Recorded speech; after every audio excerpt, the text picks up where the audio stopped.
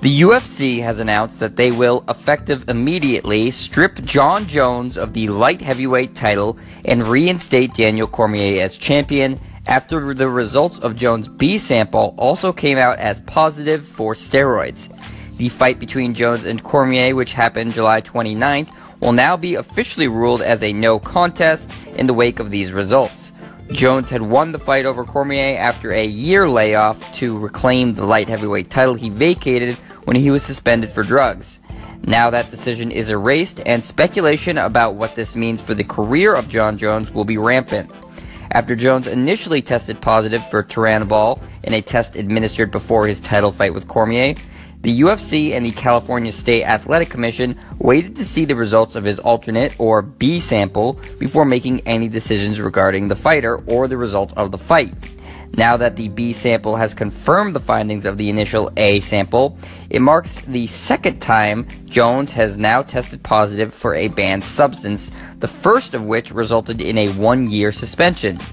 Jones has repeatedly denied any knowledge of taking a banned substance, but it's certainly hard to argue with the results of 2 separate samples. In addition to that, he's a prior offender, so he loses all benefit of the doubt. It's unknown as of right now what the UFC or the California State Athletic Commission will opt to do in terms of punishment for the 30-year-old Jones, that many people consider to be one of, if not the greatest MMA fighter of all time. With this being the second positive test for a banned substance and the second time Jones will be stripped of a title, it makes it really difficult to call Jones the greatest fighter of all time anymore.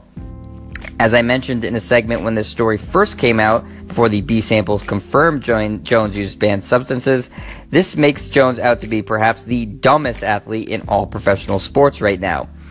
As someone who is as freakishly naturally talented as Jon Jones, it begs the question, why even bother with a banned substance?